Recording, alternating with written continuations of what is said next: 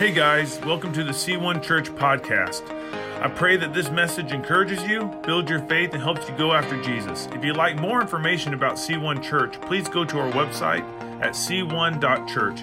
Enjoy the message and be blessed. God is good. God is the Redeemer. God is the Redeemer, man. I'm going to share some testimonies real quick of just God's redeeming power. Is that all right? We're going to get into this series, and we're going to lay a foundation of this idea. When I was studying for this series, cancel culture, 40% of Americans kind of don't know what that means. And what basically it is something out of your past, someone can grab a hold of and cancel you, which doesn't make sense, but we have a society, we have a world that screams, you can't be better than your mistakes. Your mistakes will hold you back the rest of your life. And that is counter to what God wants to do. God is a redeemer. I don't care what you're going through, what you're in. I don't care I don't care the issue. God can redeem. And that's the theme of Scripture. If I could boil Scripture down to one word, I would boil it down to redemption. Hundreds of times throughout Scripture, it says God redeemed. God redeemed. Or it mentions the word redemption. Hundreds of times. The theme of redemption. And God's still redeeming. If you guys remember on Easter, the Lord moved powerfully, and we had a couple more testimonies come in this week. A lady that we prayed for her hearing to come back, she texted me and she said, my hearing's back. Like the buzzing that I constantly hear for years is gone, and the Lord, he just started showing up. This morning, Miss Ada walked up to me and said, the Wednesday after Easter, you know how you prayed for my kidneys? I'm like, yes, I don't remember that far back. I prayed for a lot of people that morning, I got to be honest. But she's like, that Wednesday after Easter, I woke up and all my kidney pain was gone, and it hasn't come back since. Praise God. We had God redeems. God wants to heal. God wants to show up in your life. Man, I am excited to see what God is going to do. Because this is a message that we need to carry with us as we talk to people, as we go and engage a culture that screams cancel. That there might be people that you know, or maybe you are one of those people yourself that say, how can God use me? And you're trying to cancel yourself. God's saying, I can use you. And so what I want to do for just a moment, let's just pray. Holy Spirit, I pray that this message will resonate in all who hear it. I pray that we can grab a hold of this theme that you interwoven throughout Scripture of redemption and how you want to turn things around. And Lord, I pray that hope will be kindled in the heart of all who hear. I pray that you'll give creative ideas to give conversation for people who know people who feel this way. And maybe they're here today that you need to work in their hearts. I pray that we walk out of here thinking redemption over cancel. We're thinking that God can use us and wants to use us. Lord, I thank you. I pray that you will help me to say exactly what you would have me to say. No more, no less. In the mighty name of Jesus. Amen. I want to lay a baseline for this series, a foundation of what redemption really is. And to put us all on the same page, I want to read a definition of redemption. Redemption, the action of saving or being saved from sin, error, or evil. That's pretty amazing. The second definition is like it, but better, in my opinion. The action of regaining or gaining possession of something in exchange for payment or clearing a debt. What God did for us, that we just celebrated 2 weeks ago, when he raised from the dead, he not only gained possession of us in exchange for payment. He paid the price to Christ, or to God. Christ paid the price to God, and then he cleared our debt. How many of you guys have ever been in debt? Praise the Lord. How many of you guys would ever want that debt cleared? Like without paying it off. Like someone just walks in and says, I'm clearing your debt. That's what Jesus did. That's what redemption does. He clears the debt. And when the debt's cleared, the debtor can't come knocking, right? It's as if you never owed it, right? That's what redemption is. God clears your debt to the point where you never even owed it. Oh. So we're going to look at a man named Saul. He changes his name to Paul. And this guy, he was an apostle. He was in ministry for 32 years. The last 10 years of his ministry, he was in jail. Why was he in jail? For preaching the gospel. For preaching the gospel. For saying, he actually got arrested. The final time he got arrested, the main reason he got arrested, it's because he was preaching that God justifies through faith. And what that means is we can't work our way into heaven. We don't have to keep the law of God to gain salvation because Jesus paid our debt. He cleared our debt. And he got arrested for that. The Jews were like, he doesn't respect the law of God. No, that's not the case. If you ever read any letter of Paul, he has the utmost respect for the law of God, but what he's saying is it's powerless to save us. And the Jews in Jerusalem did not like that because they were still worshiping through the law of God. They were still making sacrifices. They were still doing all this stuff. And they rounded up the city and they basically mobbed Paul and started beating him. And we're going to step in to this moment 22 years into his ministry. And we're going to read from his own words, his testimony of how he got redeemed. And what we're going to do here is look at snapshots of his life right out the gate when he got redeemed, in the middle of his ministry, 20 years in or so of his ministry, and then at the end of his life. So let's throw it up there. We're going to be reading out of Acts chapter 22. We're going to be looking at verses 1 through 22. And this is Paul after he got arrested in Jerusalem. He said, brothers and esteemed fathers. And he's speaking to the Jewish high council. They were just beating the crud out of him, but he's treating them with respect. He said, listen to me as I offer my defense. When they heard him speaking in their own language, the silence was even greater.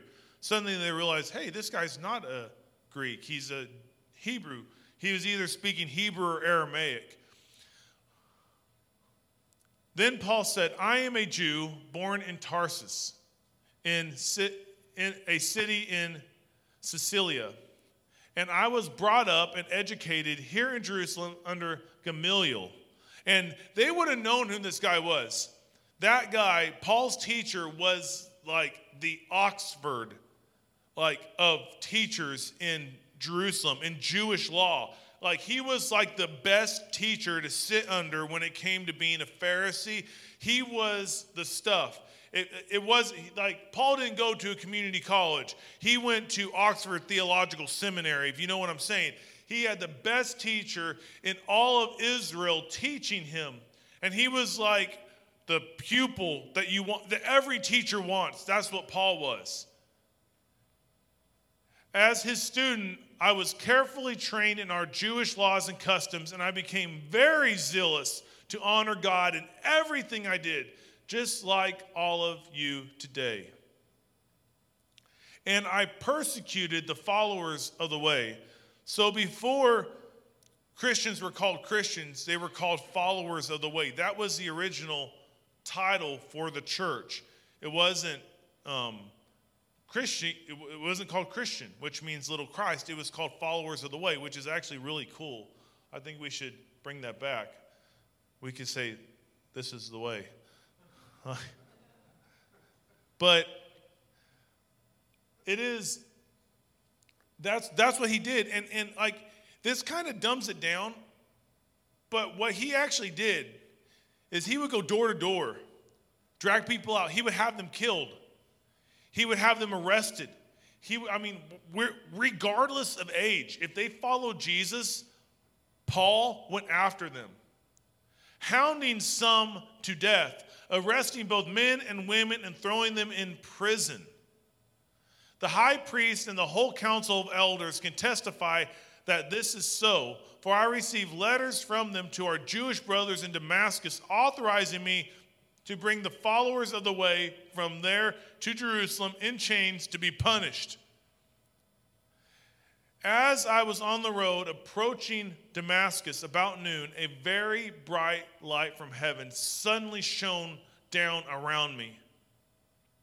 I fell to the ground and I heard a voice saying to me, Saul, Saul, why are you persecuting me? Who are you, Lord? I asked. The voice replied, I am Jesus the Nazarene, or Jesus of Nazareth, some of your translations might read, the one you are persecuting. The people with me saw the light but didn't understand the voice speaking to me. I asked, what should I do, Lord? And the Lord told me, get up, go into Damascus, and there you will be told everything you are to do. I was blinded by intense light and had to be led by hand to Damascus by my companions. So this is how Jesus, or Paul, came to Jesus. Like, if you ever heard a Damascus Road experience, this is that. He was literally on his way to arrest and kill the church, and God intervened.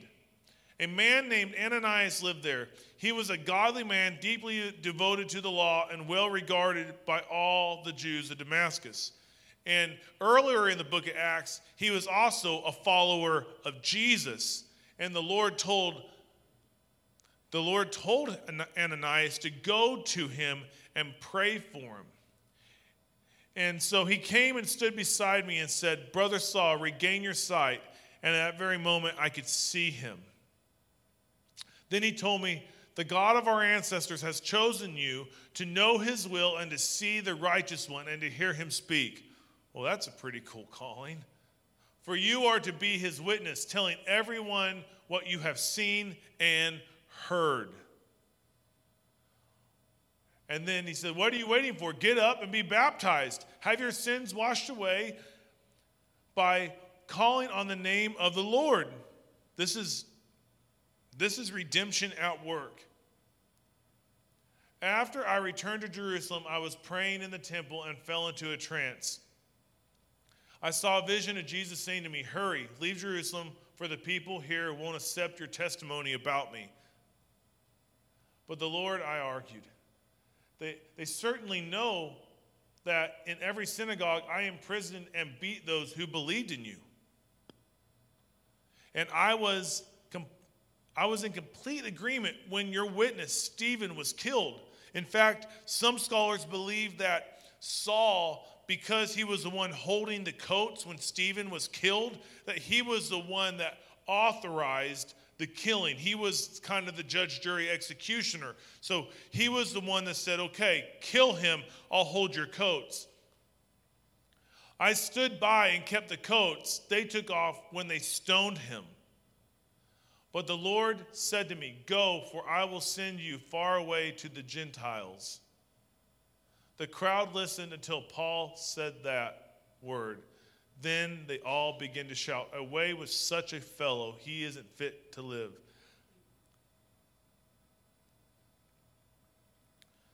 first thought I want to leave you guys with in this snapshot of Paul's life is God's redemption is far-reaching. When you look at the overall course of this man's life, you would understand that what he was doing in our mind, in our cancel culture, in what the world would say, we would say this guy is beyond help. He is after the church. He is trying to kill the church. Why would God recruit him for our team, right? But God, in his redeeming eyes, he saw a man that was a perfect candidate for redemption. And what's so interesting, if you go back and read his account earlier in the book of Acts, because it's recorded a couple times, Ananias even argued with the Lord. He's like, God, isn't this the guy that's killing the church? And the Lord's like, go to him anyways. Because God doesn't write anyone off. God sees different than we do. We always say stuff like, it's a backwards and upside down kingdom. So if you're here today and you're saying, how can God use me? How I've done too much. Or you're watching, you're like, how can God use me? I've done too much. Well, you're the perfect candidate for God to use. If you think you're worthy, well, I'm worthy to be used by God. Well, God's probably going to be like, oh, we're going to wait till they don't feel worthy. Because God's not going to share with you his glory when he uses you. And God's redemption is so far-reaching. There's no one beyond. And I know this is so elementary. But I want you to look at 1 Timothy chapter 1, 12 through 15. We're going to read this together.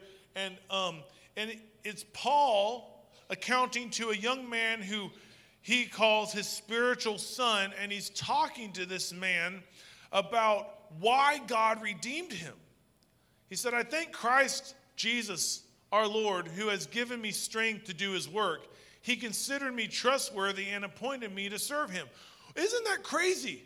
When you just read about how Paul's like, I persecuted the church. I was arresting both men and women. I hounded some of them even to death. I had them stoned. I had them killed. I had them arrested. I put children. This was a bad dude, and he thought he was serving God. And yet, right here, he's saying that God thought I was trustworthy to be used in this capacity. And then he goes on, even though I used to blaspheme the name of Christ, in my insolence I persecuted his people. But God had mercy on me. How many of you guys are so thankful that God has those conjunctions in there that he says, but God had mercy on me. Let's just say that together. Let's just say, but God had mercy on me. But God had mercy on me. Every one of us. Well, I never persecuted the church. I never did anything wrong. I just went to church as a kid and I decided to follow Jesus. It was just like, I had no choice, but here I am following Jesus. God still had mercy. He put you in a family that brought you to church. But God had mercy on me because I did it in ignorance and unbelief. Oh man, aren't you so thankful for the mercy of God? The mercy of God is essentially God not giving you what you deserve. Every one of us deserves something completely different than what God's poured out on us, but God had mercy on me. Oh, how generous and gracious our Lord was. He filled me with the faith and the love that comes from Christ Jesus. Not only did God have mercy on Saul, but then he turned around and filled him with the Spirit of the living God.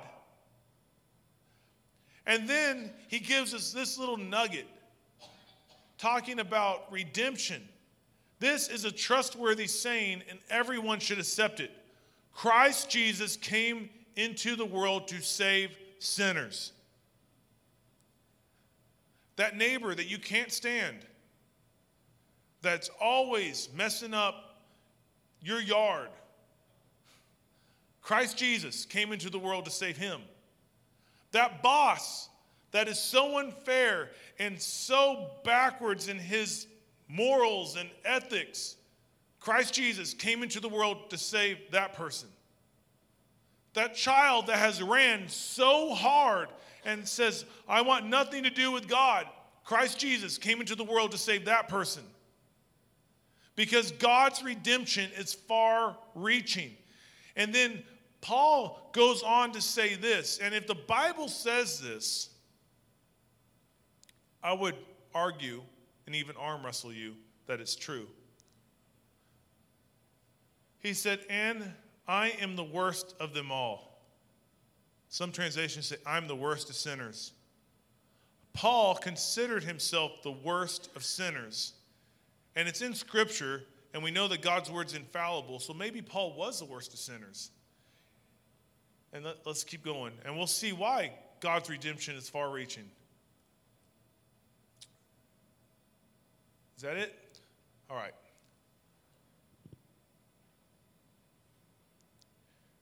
I'm going to keep going. But God, in verse 16, had mercy on me so that Christ Jesus could use me as a prime example of his great patience with even the worst sinners. God's redemption is far-reaching. God's redemption is far-reaching. The reason why, think about this. God saved Paul to point to the fact that there's no one beyond redemption. But God had mercy on me so that Christ Jesus could use me as a prime example of his great patience with even the worst sinners. Then others will realize that they too can believe in him and receive eternal life. Verse 17, all honor and glory to God forever and ever. He is the eternal King, the unseen one who never dies. He alone is God. Amen. Paul is emphasizing the fact that no one is beyond the redemption of God. No one's beyond the redeeming power of God. God has cleared the debt of sin. He wants to redeem. He does not want to cancel. And we see a man who, by his own words, written in the most infallible book that's ever been written, the very word of God, say, I'm the worst sinner that's ever lived, and yet God saved me so he can save you. Because God's redemption is far-reaching. God doesn't cancel a single person that's ever lived in it, nor will he ever, because God wants to redeem. God redeems purpose. God redeems hope. God redeems families. God redeems people. God redeems finances. There's nothing beyond the redeeming power of Jesus Christ, because God's redemption is far-reaching. So if you feel like you should not be redeemed because you've done too much, you're the perfect candidate for redemption. The perfect candidate. God is not looking to cancel you like the world would cancel you. I don't care if you murdered people. I don't care if you stole. I don't care if you've embezzled. I don't care if you cheated on your wife, your husband, and kicked your dog. I don't care.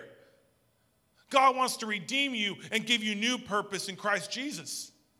There's nothing beyond God's redemption because his redemption is far-reaching. Paul, in our culture today, Paul would be the last candidate to be an apostle. He'd be the last candidate for redemption. Why would we clear his debt? And redemption goes twofold.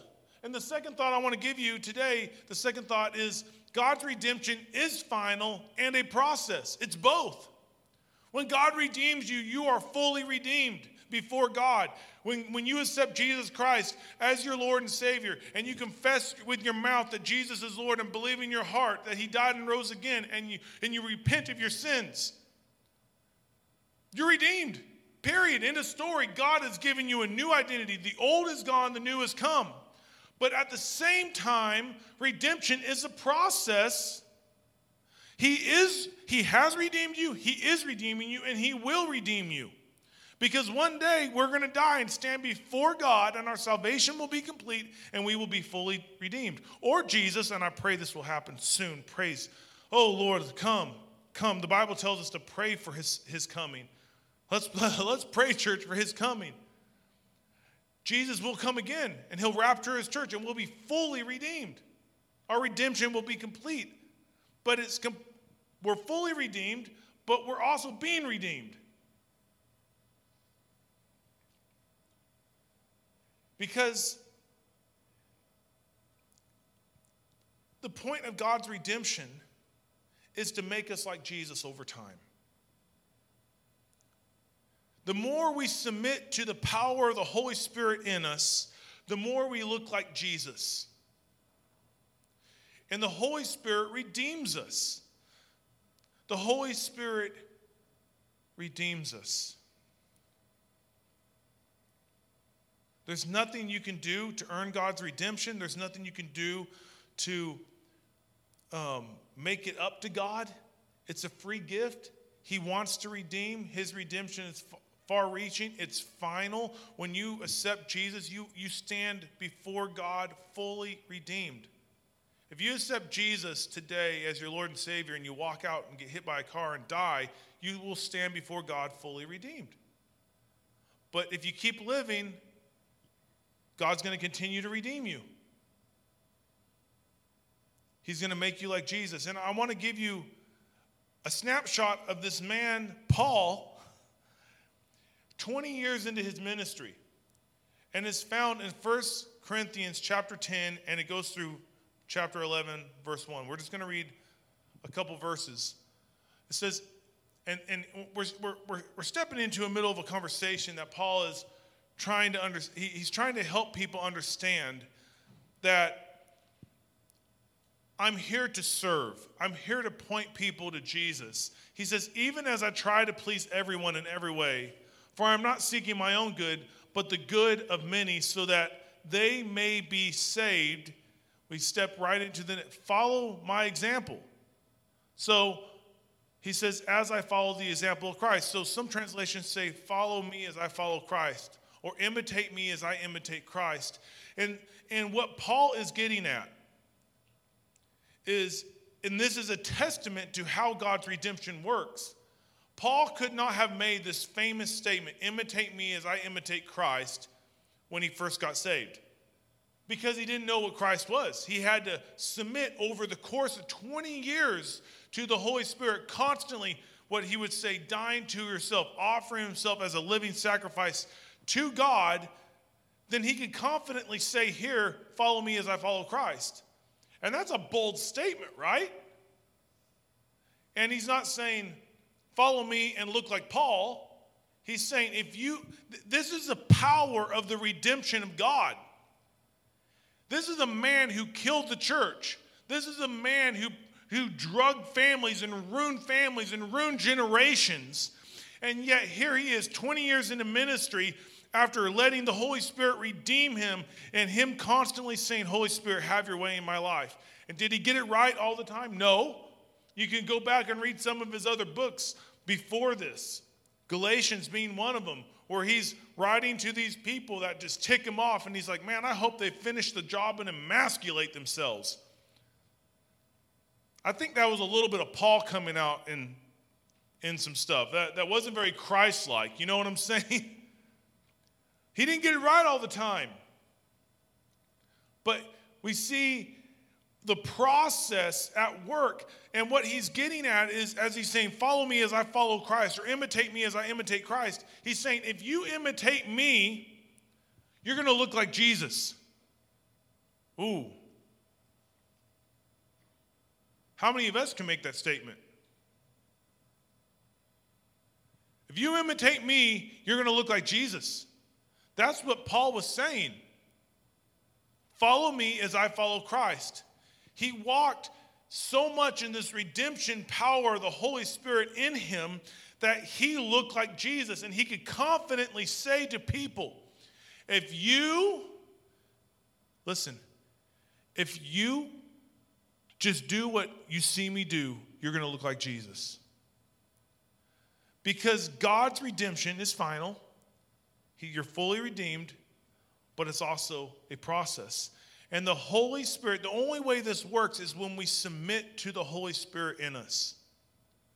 We've got to submit to the work of the Holy Spirit in us. The Bible says in Romans 12, this is a letter that Paul wrote. He says, offer yourself as a living sacrifice.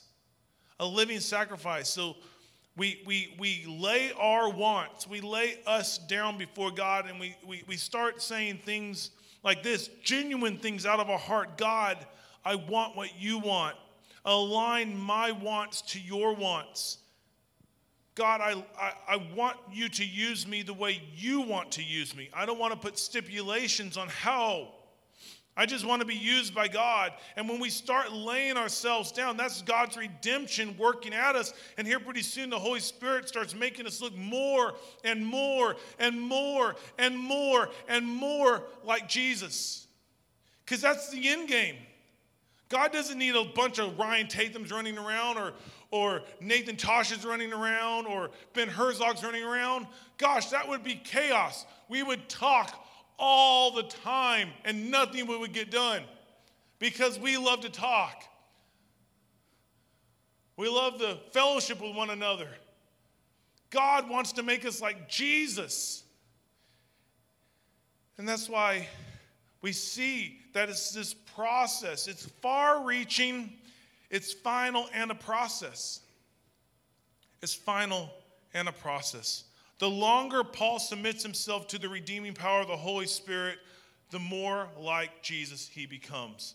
And may I submit to you, the longer we submit ourselves or die to ourselves and submit to the power of the Holy Spirit, the redeeming power of the Holy Spirit, the more like Jesus we become. But some of us, and I'm going to step on some toes right now. This is not my notes, but I just really feel it, so I'm going to preach it like I feel it. Some of us, God has told you to do something. God has told you to lay something down. It might not be like I actually need to go do something, but maybe the Holy Spirit has been working with you for decades on pride or a lie or something like that, and you have not repented of it, and you have actually stunted your growth in Christ. And you're stuck as an adolescent even though you're older.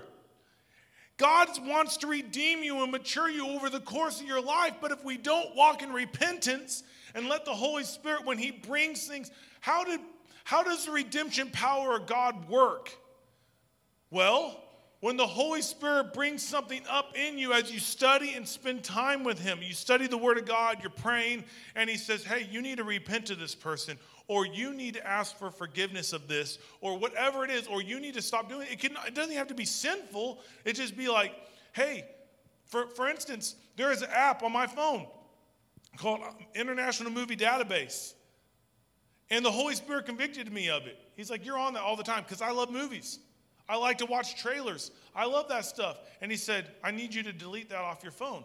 And I'm like, God, it's not even sinful. It actually tells me ratings and stuff like that. And he's like, delete it off your phone. And so I have. And this is years ago. I've never put the app back on my phone. Every now and then, when the kids are watching a movie and I want to know what's in it, I'll go to that so I can see what's in the synopsis. But I've never put the app back on because it was taking up so much. It's not sinful. It's a great resource. International Movie Database. Write it down. Use it. It'll tell you why stuff is rated, what it's rated. It's a great resource. But the Holy Spirit convicted me of it. And I deleted it. But that's how the redemption process works. That's how he makes us more like Jesus. Because anything that gets in the way of us looking like Jesus is something we need to give to God. And if we don't give it to God, because we like it, then suddenly we created an idol in our life. We're actually committing idolatry at that point because we are choosing something over God. And that's how we can halt the redemption process, is by not submitting to the power of the Holy Spirit. And it's a sad thing, but we have so many Christians that are older and yet they're so immature in their faith. And no one wants to talk about this. I don't care if you've been saved 5 minutes or 50 years. At the end of the day, the goal is the same. The Holy Spirit gets rights to us. And our job is to submit to him because he wants to make us like Jesus. He wants to make us like Jesus. And it's a process of submitting. And there are things that God wants to do in your life. There are things that God wants to do through your life. And maybe the Lord has given you a word and you haven't seen that word come to pass. And maybe the reason why you haven't seen it come to pass is because you haven't submitted to him. Because we get to choose how fast we mature in Christ. We do. We get to choose how quickly God starts using us. We do. And it all boils back down to this: submission to the Holy Spirit. And that process, the more we lay ourselves down to the Holy Spirit and say, yes, I want what you want. I'm going to lay my preferences. I'm just going to do what you tell me to do. The more we do that, the faster he makes us like Jesus. And the faster he brings about what he wants to do through us. And the more quickly we mature. Because we're not operating like ourselves, we're operating like Jesus. God's redemption is final and a process. And then the last snapshot I want to give of Paul's life is found in 2 Timothy. But the last thought I want to give you is God's redemption brings confidence. God's redemption brings confidence. So God's redemption is far-reaching. It doesn't cancel anyone. It doesn't write anyone off. He wants to redeem. God's redemption is a process, and it's final. He fully redeems upon salvation, and yet he constantly makes us more like Jesus through his redemption. Then God's redemption brings confidence. I want to read a section of scripture. This is 32 years into ministry. Paul is about to lose his head, literally, for preaching the gospel. He's about to go to an executioner's block. 32 years before this, he was having people killed for following Jesus. He's about to be killed for following Jesus. And we're going to pick up in verse 6, 2 Timothy chapter 4. He says this: "As for me, my life has already been poured out as an offering to God. The time of my death is near. I have fought the good fight. I have finished the race. I have remained faithful. And now the prize awaits me, the crown of righteousness which the Lord, the righteous judge, will give me on the day of his return. And the prize is not just for me, but for all who eagerly look forward to his appearing."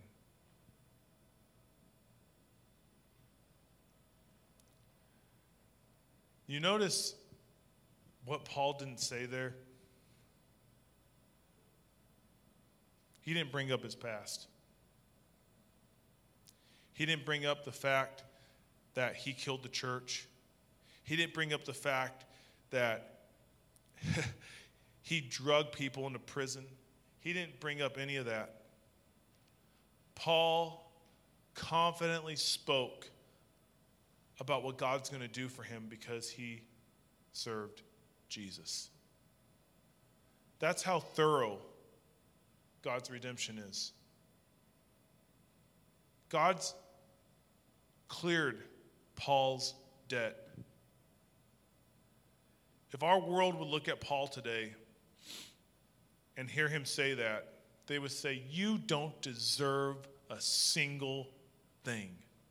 Look what you did 30 years ago." They would hold it over his head, but that's not how God works. God's redemption brings confidence that we can stand. Paul wasn't standing in his ability. He was standing in this scripture. He's writing to his spiritual son, Timothy, and he's saying, I'm going to stand in the redemption power of God.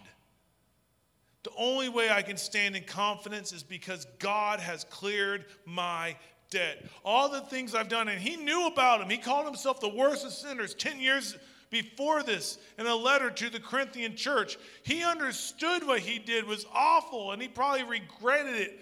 Some people believe that the thorn in his flesh Because if you go back and read 2 Corinthians, Paul talks about a thorn in his flesh, and he pleaded with Jesus 3 times, please remove the thorn. Like, I don't want this anymore. And each time Jesus would come to him and say, my grace is sufficient for you, for my power is made perfect in weakness. And so out of that, he says, so I boast in my weakness. I don't boast in my strength, because when I'm weak, then I'm strong. We get these beautiful scriptures, but a lot of theologians believe that the thorn that Paul had in his flesh, and the Bible says it was an agent of Satan, sent by Satan, but then Paul turns around and calls it a gift from God. What? Like, God can use something sent by Satan to become a gift? 100%. Agent sent by Satan to terrorize and to keep Paul humble was a gift from God that he used to point him back to the redemption of God, to the redeeming power of God. My grace is sufficient for you, for my power is made perfect in weakness. There's not a greater statement of redeeming power than that. And many theologians believe, and I know I left you hanging, that the thorn in his flesh, we don't know what it is, but the thorn in his flesh were the faces of the saints that he had killed.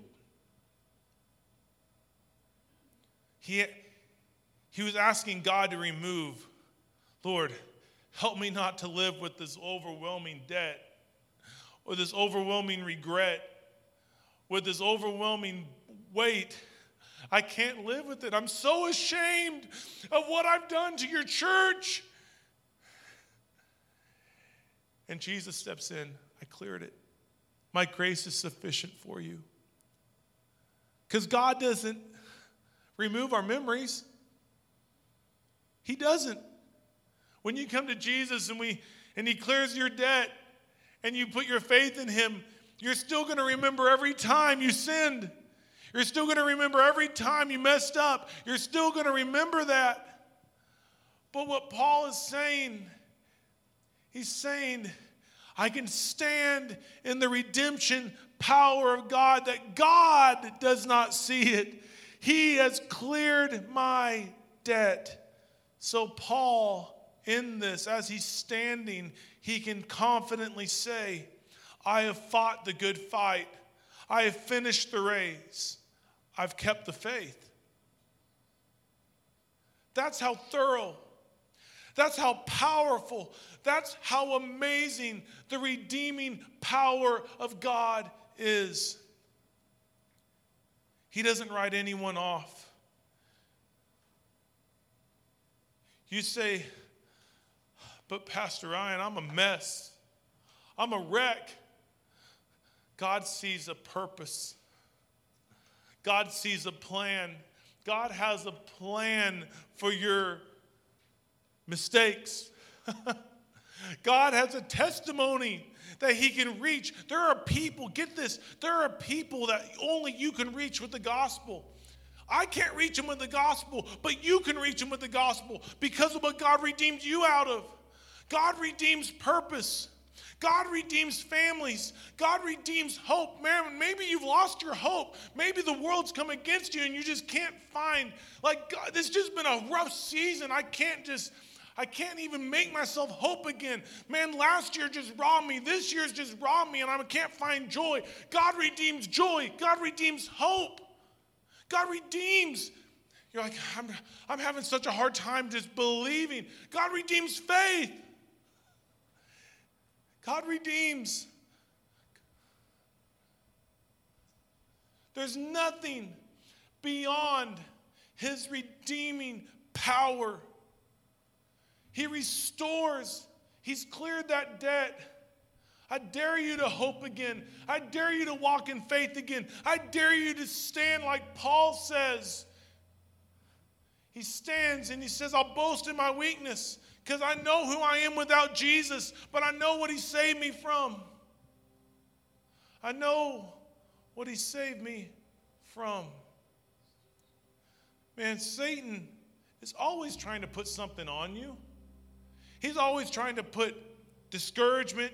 He's always trying to put anxiety, depression. He's always trying to put something physical on you. He's always trying to get you to not have hope that God is good. He's always trying to do all that. He's always trying to put something on you.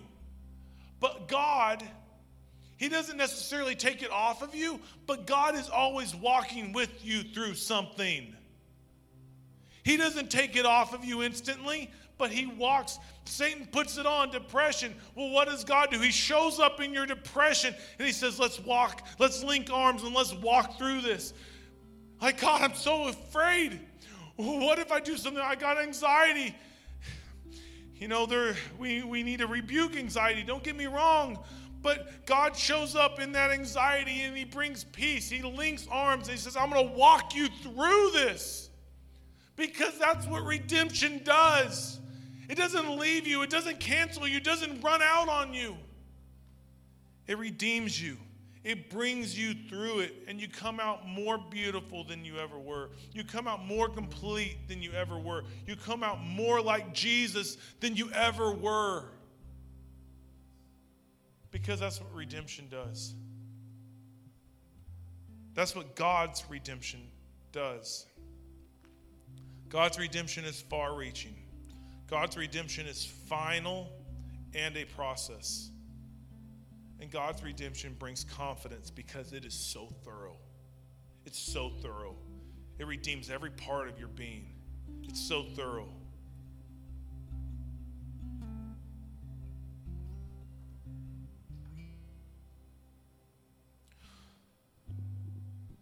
Thank you, Jesus.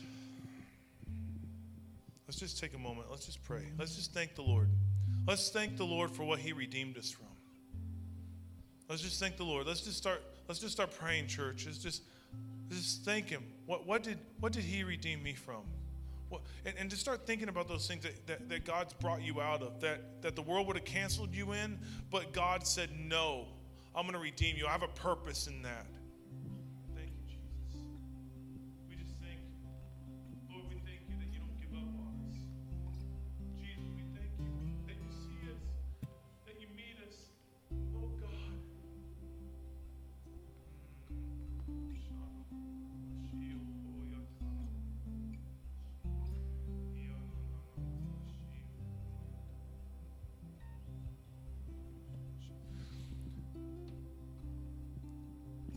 God wants to redeem you so much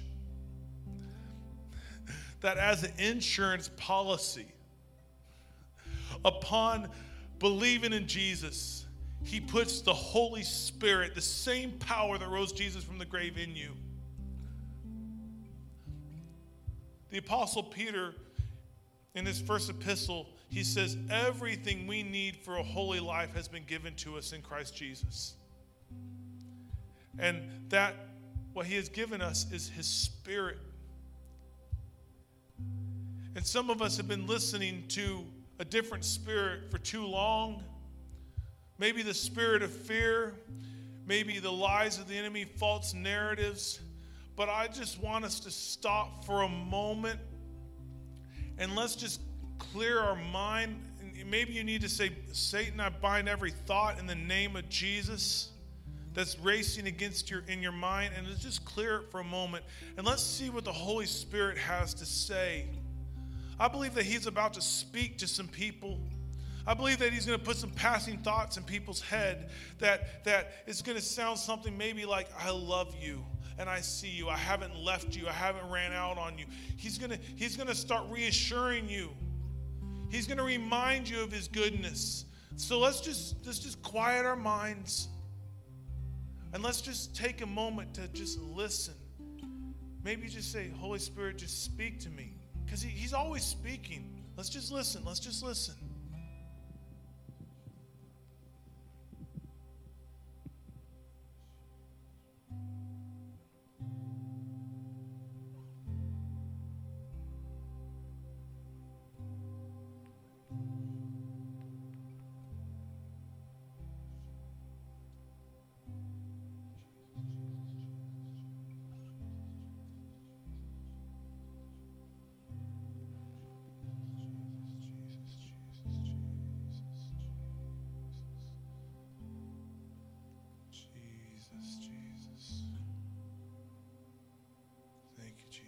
God good? How many of you guys felt that the Lord He just whispered something to you? Honestly, just show your hands. I can tell you what I felt like He spoke to me. I felt like He said, son, I am with you and I am for you.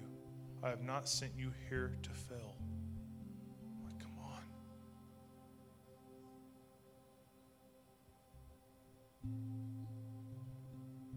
God loves you.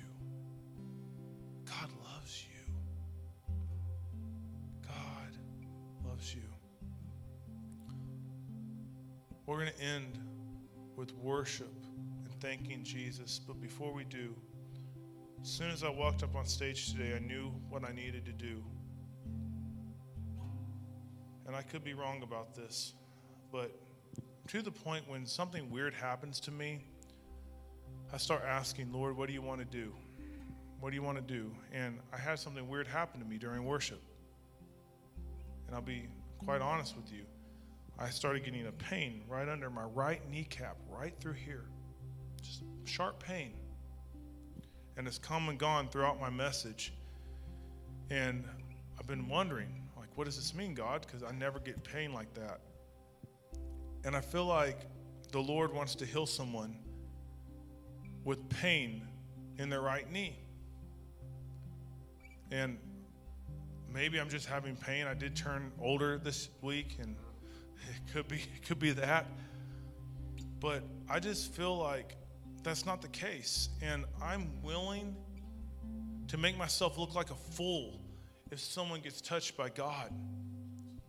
I don't care. I don't.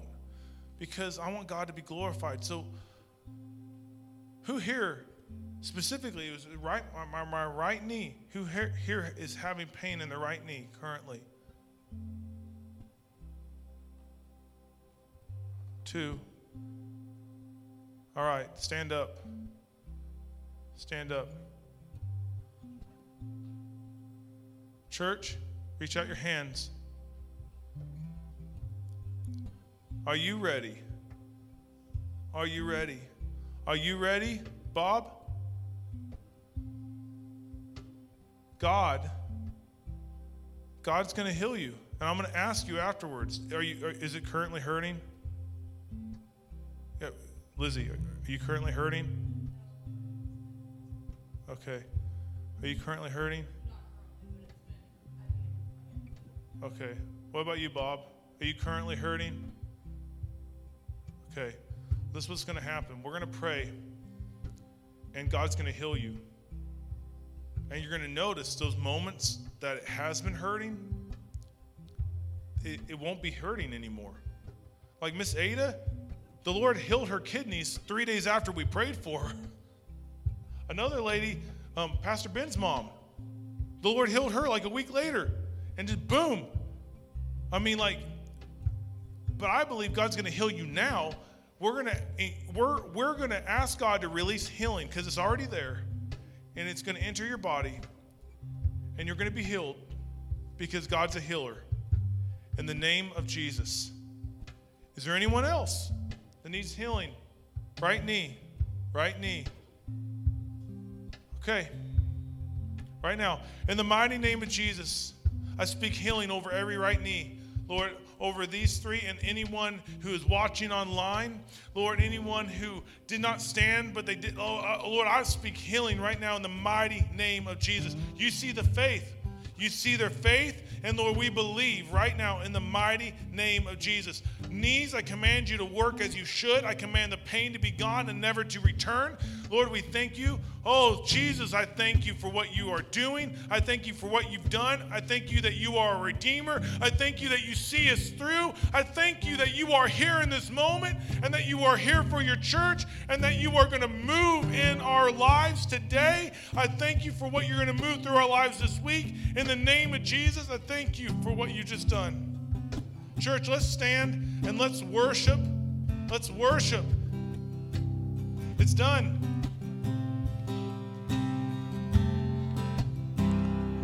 I will rest in your promises. My confidence is is your faithfulness, and I will rest in your promises. My confidence is your faithfulness. I will rest in your promises. My confidence,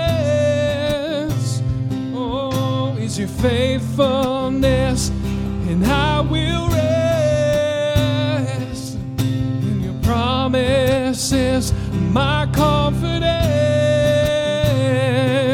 is your faithfulness. Oh, you're faithful, faithful you are.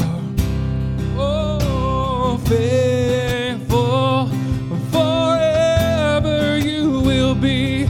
Oh, faithful you are. And all your promises are yes and amen. Oh, and all your promises are yes and amen.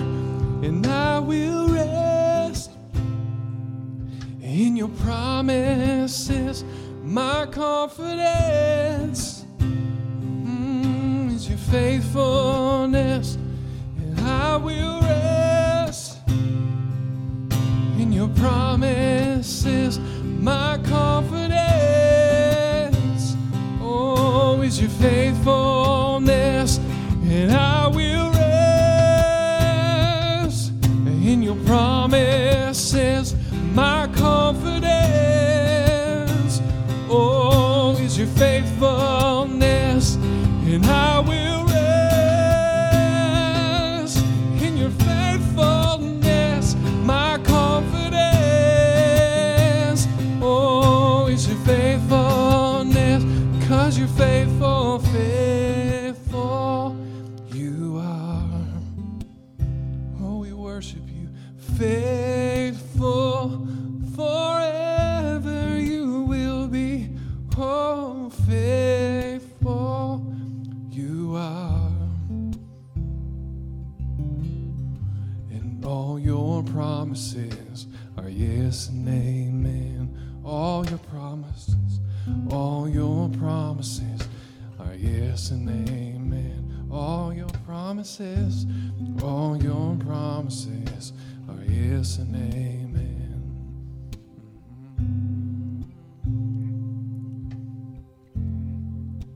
We talked about redemption today, and I'm not going to drag this out.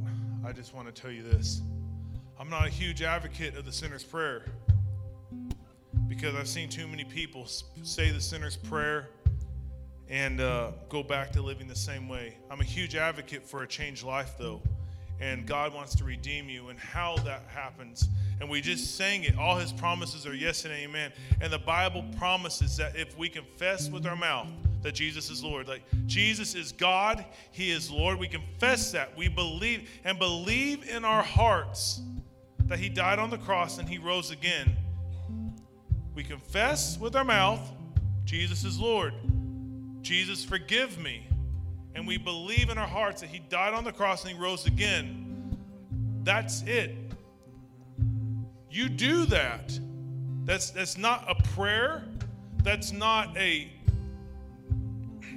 that's a personal decision that you have to reconcile in your own mind. And if you're watching online, or you're here and you're like, I need God to redeem me. Well, it starts with that promise.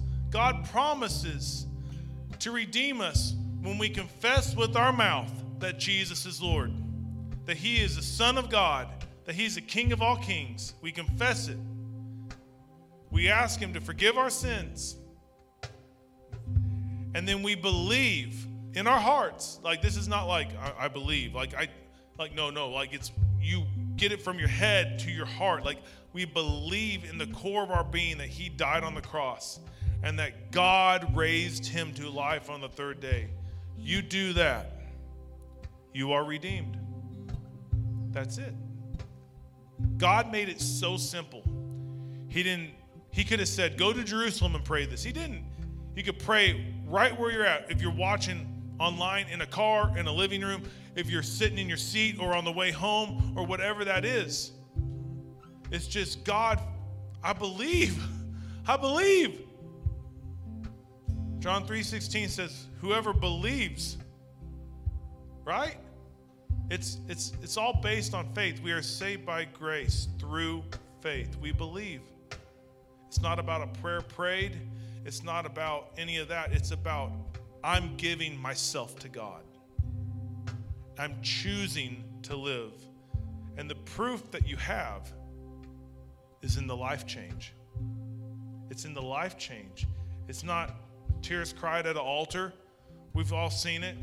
If you've been in church more than a year, you've seen the people feel tears, rivers of tears in the altar, and they go out and just sleep around.